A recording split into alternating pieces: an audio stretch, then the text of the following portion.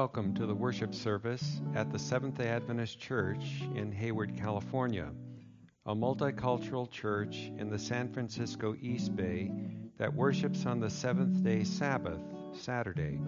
The ministry of the Word by Pastor Paul Penno is the good news of the gospel of Jesus Christ to forgive sin and save from sin by his cross and ministry as priest in the heavenly sanctuary, the third angel's message in verity. Join us now as the service is in progress.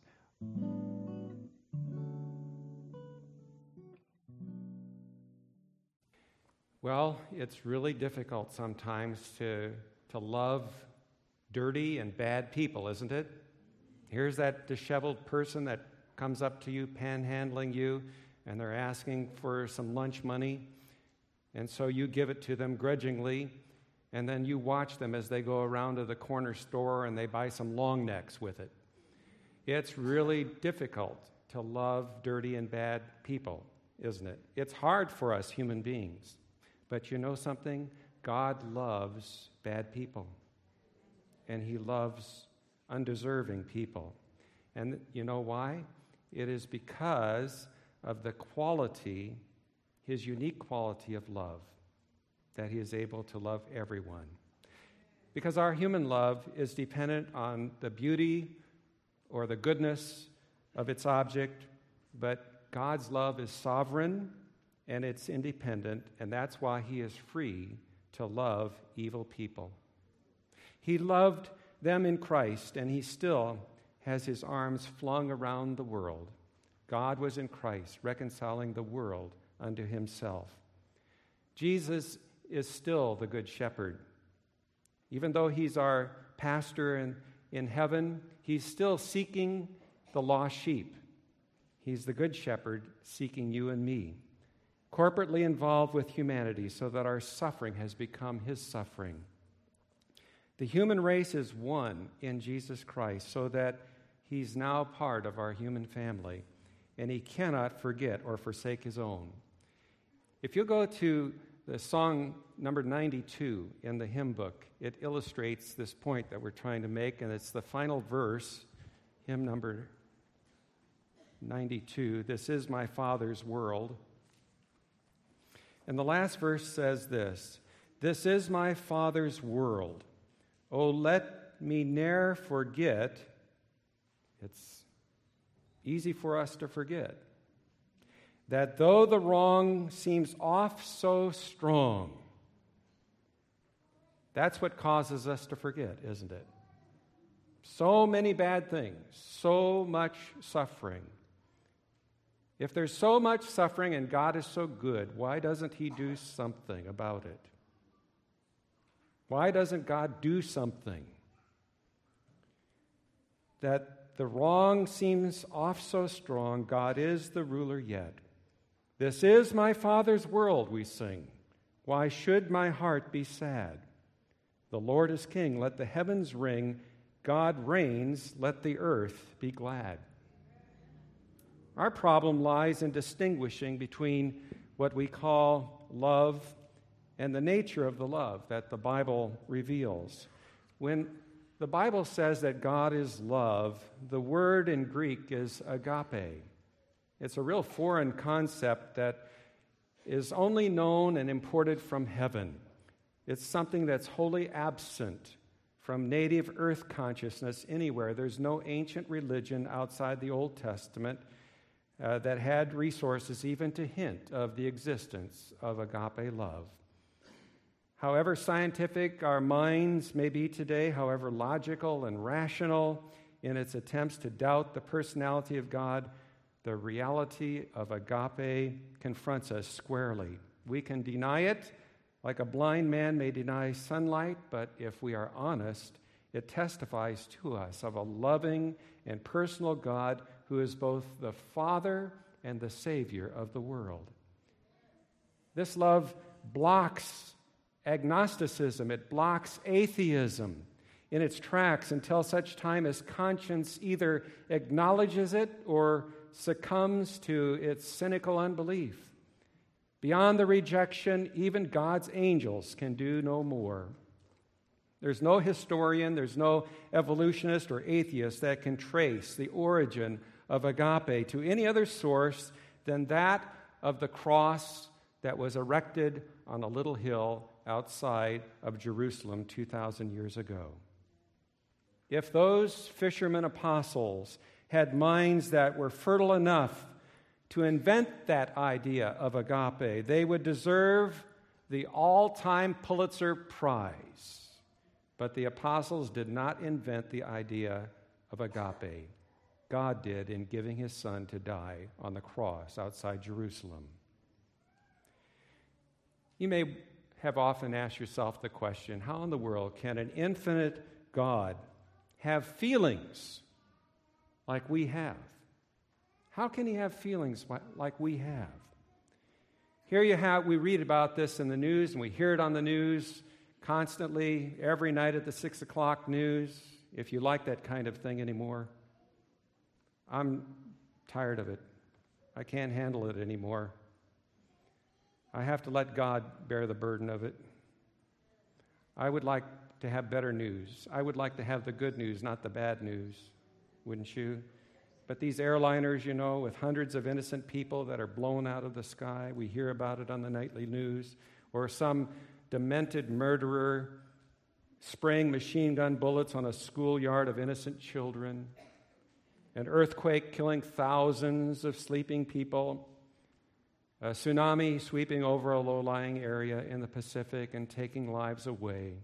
How can an almighty God in heaven look on such things and allow them if he loves and if he has feelings?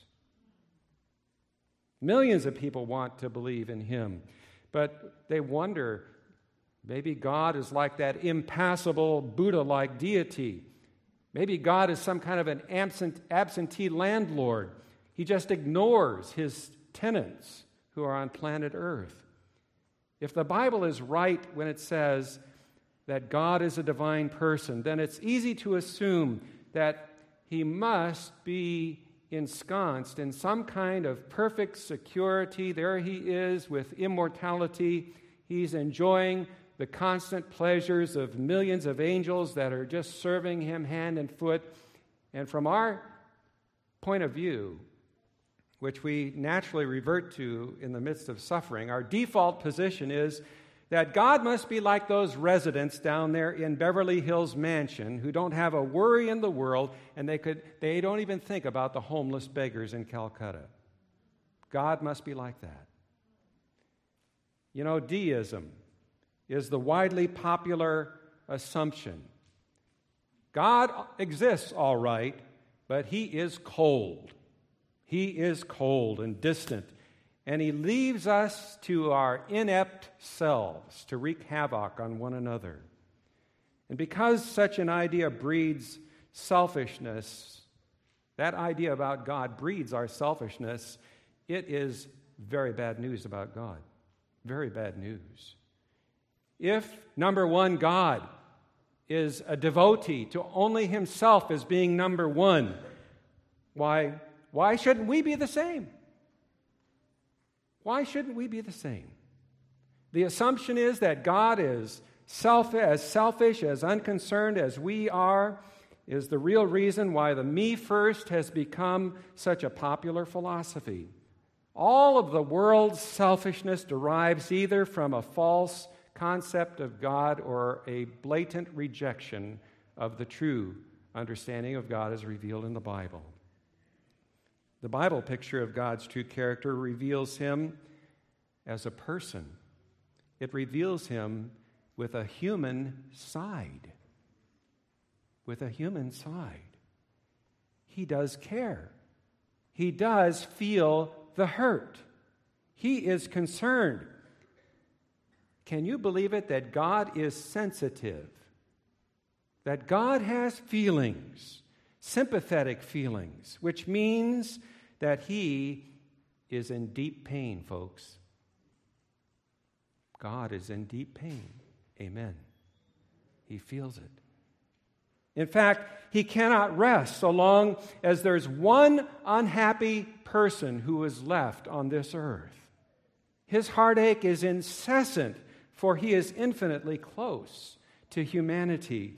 For example, his involvement in the minute nuances of our heart longings is down to earth. Here you have it in Matthew chapter 10 and verse 29. Matthew chapter 10 and verse 29. It says, you can get a real bargain if you want to buy some sparrows, some birds, because for only a penny you can buy 2 sparrows. And yet not one sparrow falls to the ground without your Father's consent. He is so corporately involved in our experiences that he has nerve endings that sense our pain as fully as we feel it. Yes, even more so, for at no time is our consciousness alert. At no time is our consciousness alert, neither is yours, to all of the intensity of pain that exists in the world. But God's nerve endings are sensitive to every last pain that exists on this earth. That teenager who gets hooked on drugs or immorality cannot foresee the agony that is coming down the road for her or him. But God sees that agony that comes down the road as a result of choices beforehand. He sees it all coming because he sees it ahead of time. And if only the teenager could see it heading too because of wrong choices. Speaking of God's suffering and his followers on this earth, look at Isaiah chapter 63 and verse 9. And Brother James said when he read this text that it was a powerful text in the Bible. Isaiah 63 verse 9 says, "In all their affliction he was afflicted. He bore them and carried them all the days of old." You know, one of Christ's names is Emmanuel, isn't it? Which translated means God with us. That's the human side of God, isn't it?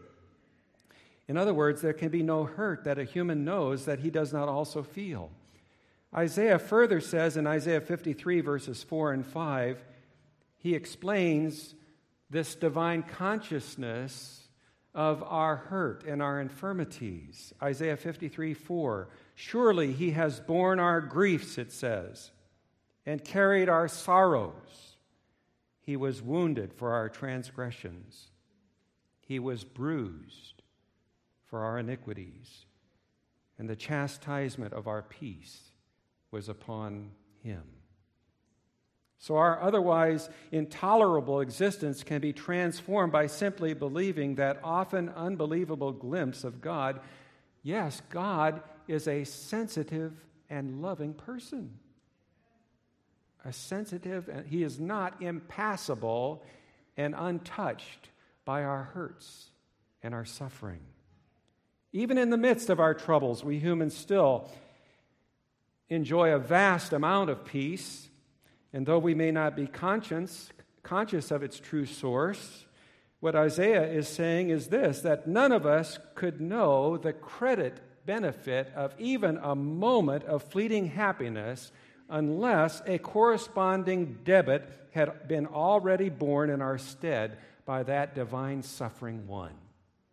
Any kind of peace and joy that you experience in your life was purchased by the blood of Christ on the cross. Be thankful for it. Be thankful that you live in a society where you, for the most part, don't have to worry about war and invasion and intrusion. That for the most part you have peace and know that that is purchased at a great price for you. Jesus bought it for you on the cross. That's the underlying truth behind every joy, every springtime, every burst of strawberry that you may eat, every piece of fruit. He was rejected on earth and expelled, for the people said, "We will not have this man to reign over us." And instead of the bitter rejection which he felt, we experience his unconditional acceptance of us, which includes the Father also. He unconditionally accepts us. It's amazing not only that he has forgiven his murderers, Jesus said, "Father, forgive them, for they know not what they do," but that he has not in some high dungeon washed his hands of our predicament. We may richly deserve to be without him, but in the fullest sense possible, he assures us, "Lo, I am with you always, even unto the end of the world." Matthew 28, verse 20. And Jesus' work was to reveal the facts about his Father's character. Not only are Christ and the Father one, but since Christ has become incorporate in humanity, and we in him, our yearnings and life experiences become his, and it just staggers our imagination, for we find it hard to believe this good news can be so good. But it is. But our question is, if God is so concerned about us, and if he is so all-powerful, and if he feels our suffering, how can he allow this evil to go on? How? Is he doing all that he can? And the Bible discloses a behind-the-scenes cosmic conflict that helps us here. There is a very good reason for what superficially appears to be unconcern on his part. The truth is, God is fully engaged and concerned with the problem of the cosmic conflict. You may think that God has forgotten about the great controversy, but Jesus and God are working overtime to resolve it and to get rid of it. You see, he's got an enemy that he's fighting. And there is a war that's going on against him. And that explains what appears to be a mysterious impotence on the part of God. We are not surprised at rebellions and wars on the earth, but who would ever expect for there to be a war in heaven? Who would ever expect that? That's where, however, the Bible says evil started. And if you look in Revelation chapter 12 and verse 7 and onwards, I'll read here what it has to say. It says that war broke out in heaven. Michael, which is another name for Christ, and his angels fought against the dragon, and the dragon and his angel fought, but they did not prevail. And no place was found for them in heaven any longer. So the great dragon was cast out, that serpent of old, called the devil and Satan, who deceives the whole world. He was cast out into the earth. And his angels were cast out with him. Woe to the inhabitants of the earth and the sea, for the devil has come down to you, having great wrath, because he knows that he has a short time. Well, is it God who threw him down here and created all this problem and mess for us because he didn't have anywhere else to isolate it? And so he sent Satan here? We shall discover how Satan got his entrance here into this earth. First of all, let me share with you a story out of World War II where the subjects of the British Crown endured years of agony during World War II while they had a very kind and very sensitive monarch during World War II. His name was King George VI, and he had a very gracious queen who sat with him on the throne. And the king listened to the daily news of destruction in his country and in the city of London, and his own heart was just torn with sympathy for the agony of his subjects. Gladly would King George have ended the war at any moment if he could, but you see, the war was not of King George's making. Adolf Hitler had thrust the conflict upon him. And the whole security of Europe required that it be fought through to the bitter end. Well, that's just a small glimpse of the problem that God has, because an enemy has thrust this greater war upon him to deal with. It is a controversy that is not of God's choosing. The cosmic drama of the conflict between good and evil began with, I suppose we could call it Act 1, the war in heaven where Satan met defeat there. Then Act 2 is of our making, because it introduced the whole insurrection into our planet. And here's how it happened. Our first parents, Adam and Eve, signed this world over to the control of God's enemy and made themselves his captives. And it's here that the rebel managed to recoup his loss when he was cast out of heaven in Act 1. But you know something? God didn't wash his hands of planet Earth. God's love could not abandon this earth. And it did not abandon it. The very nature of that love required him to rescue us. So you have Act 3. The Father must endure intimate sympathy with the agony of this planet until the great conflict between Christ and Satan can be resolved. So Christ came 2,000 years ago. And why did he come? He came as a king, but he wasn't recognized as such, but he clothed his kingliness in shepherd's garments, didn't he? And for the most part, he went unrecognized, but he came to claim his rightful rulership over this earth by clothing himself in humble garments. He came like a beggar in many ways. If he had been accepted, we would have long ago realized a world peace, security, happiness that we yearn for. But since he was rejected and crucified and cast out of his world, the planet is still in rebellion against him. And no more recognizes his authority than the Nazis recognized the authority of King George or Franklin Roosevelt. And while there are people today who wholeheartedly accept Christ as the rightful ruler of this planet, they are in the minority, and they are fighting an underground war, as it were. We are underground combatants, is what it is, because we've signed on in the conflict with Jesus. Now, the Lord is very eager to return to this earth, to end this nightmare of selfishness and sin with all of its attendant cruelty. And there is no way, be assured, that God is sitting by idly enjoying himself in some kind of celestial luxury while this war is raging on down here.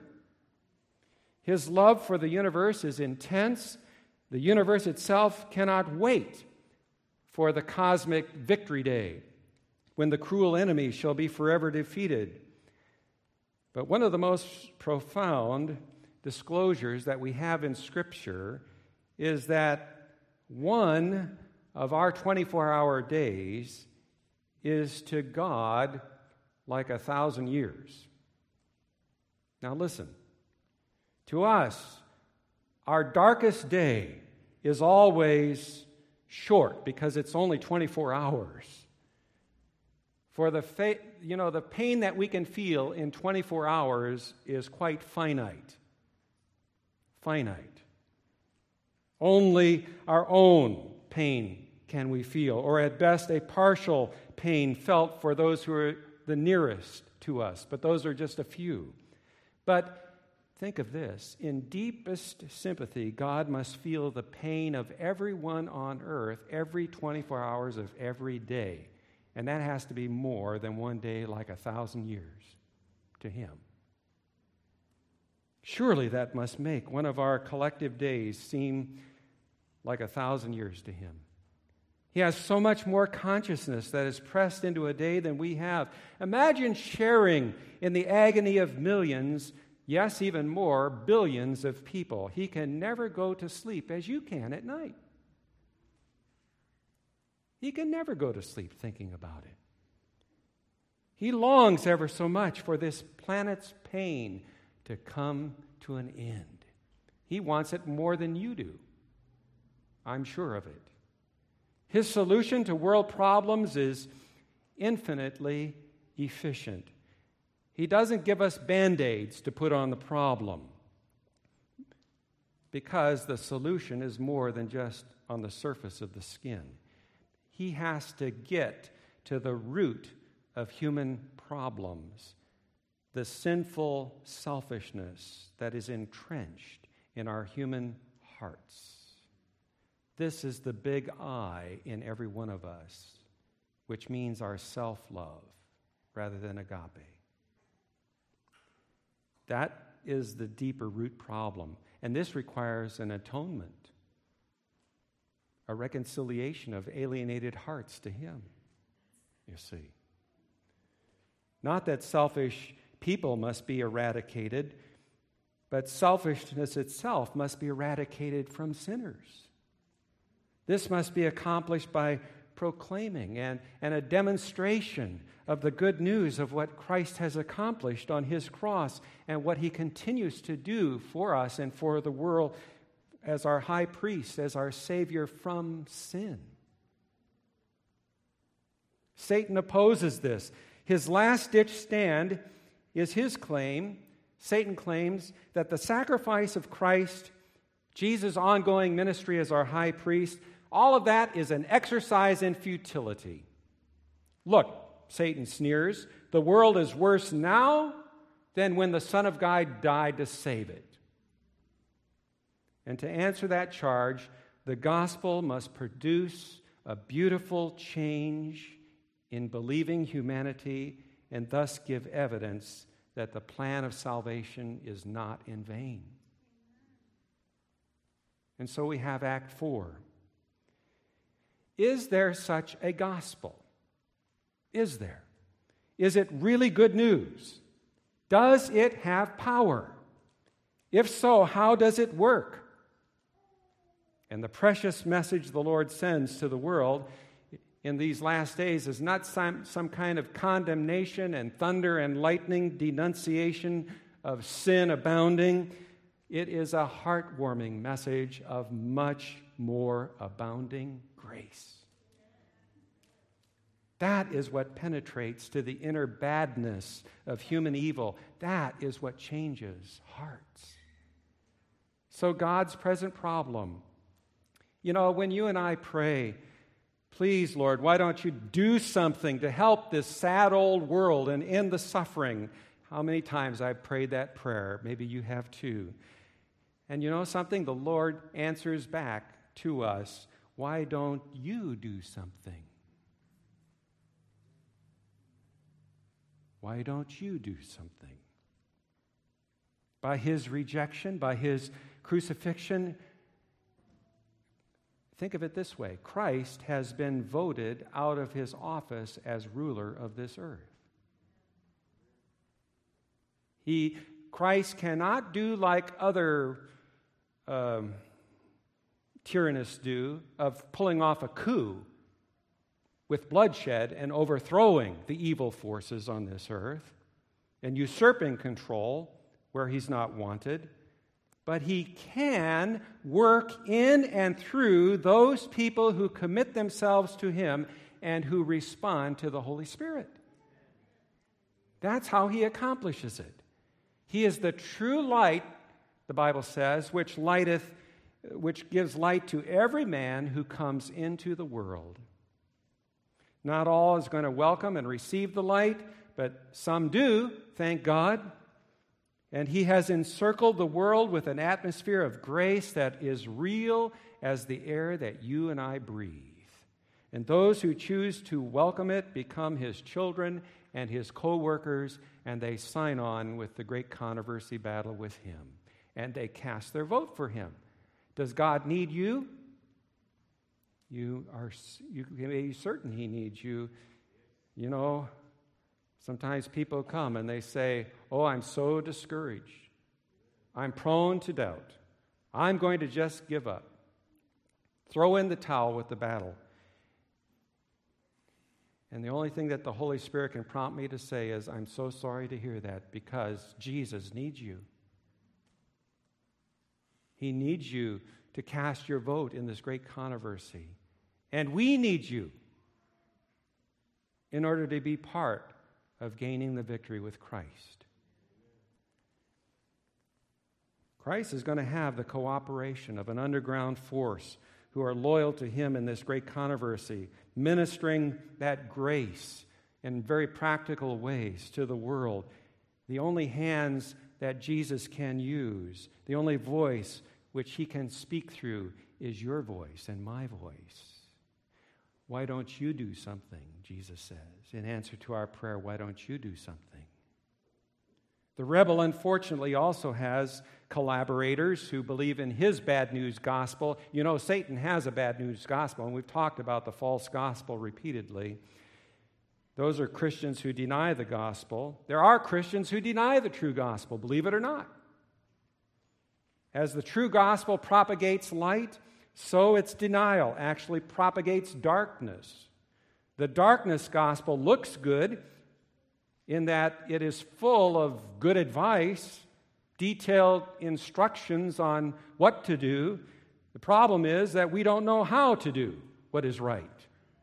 What we need to know is what Christ has done and is doing.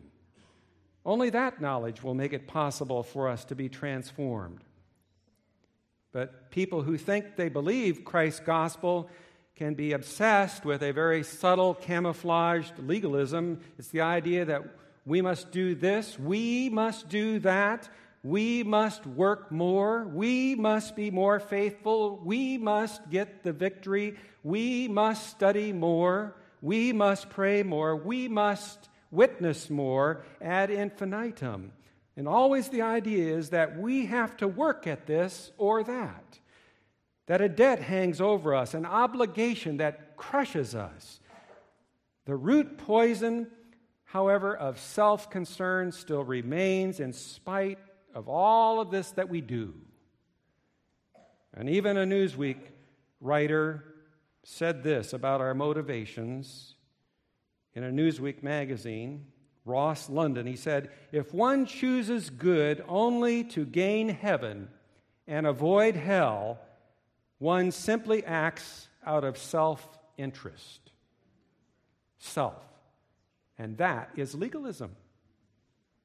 That's the old covenant. It's not motivated by agape.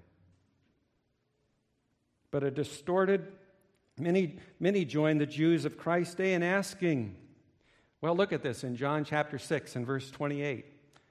John 6:28. There are many whose religion is the religion of the Jews, is the religion today of many Christians, because they ask the same thing. The Jews said, "What shall we do that we might work the works of God?" And you know something? They don't listen to the answer, the divine answer that Jesus gave. Maybe Jesus gave it with a sigh. He said, "This is the work of God, that ye believe." That you believe. There's this latent fear of the power of such true faith. Maybe if we teach and talk too much about faith, maybe we'll tell the people or leave them with the impression that they don't need to do good works, that they don't need to do anything. And it has been assumed for centuries that the only motivation that's going to be effective is if you condemn people with the fear of hell, if they don't do everything just right. But a distorted gospel that is based on fear can only produce frustration and discouragement and spiritual powerlessness and a widespread lukewarmness in almost every religion is testifying to the prevailing distortion of self-motivation in religions. The problem is that faith is not understood as a heart appreciation of the heavenly love of God. And it is that heavenly love that casts out all fear. We love Him because He first loved us. There is a better motivation answer. The pure, true gospel reveals a faith motivated by love, which works. Faith works, according to Galatians chapter 5. And that's why it's the power of God to salvation. It produces heart acceptance and obedience to all of the truth. Here's what the Apostle Paul said in 1 Corinthians chapter 2 and verse 2. The inspired apostle said he was determined not to know anything among you except Jesus Christ and Him crucified. That's presenting the agape love of God to sinners that moves them. He says, my speech and my preaching, verse 24, were not with persuasive words of human wisdom, but in the demonstration of the Spirit and of power. It's not any human wisdom that awes people in the end to motivate them. That can only motivate through selfishness. It is only the demonstration of the cross that can move people. In these last days, the Lord has promised that again, such a message is going to be proclaimed worldwide, a message that will transcend fear and truly will cast it out. And you find that in the three angels' message. And there is a final fourth angel spoken of in Revelation 18:1, that final display of truth of the cross, where another angel comes down from heaven having great authority, and the earth is illuminated with his glory. And that is the love of God and the cross of Christ, which demand the imminent fulfillment of this prophecy. That God, when we pray to God, God, why don't you do something for all? What are you doing in the face of all of this suffering? If you're praying that kind of prayer like I am, he says to me, Paul, why don't you do something? And he's saying to me specifically, why don't you uphold the cross of Christ to yourself and to people? And let that be the motivator to change hearts, to enlist new combatants in this great controversy so that it can be finished. So the good news reveals three glorious truths. A God who's the Heavenly Father, a Savior who remains for all eternity a member of our human family, the human face of God, one who is with us, and a Holy Spirit who is the Spirit of Christ, who is sent to abide and to stay with us, with every human soul who welcomes his presence. A great personage like the president of our nation might seem ever so close to us through the television screen, but he remains a finite human being who actually can be close to only a handful of people within his inner circle. But Christ is closer to us individually than any human being can be, because he comes to us in the presence of the Holy Spirit. So how can anybody be depressed? How can anybody be depressed if he or she will believe such good news? Amen.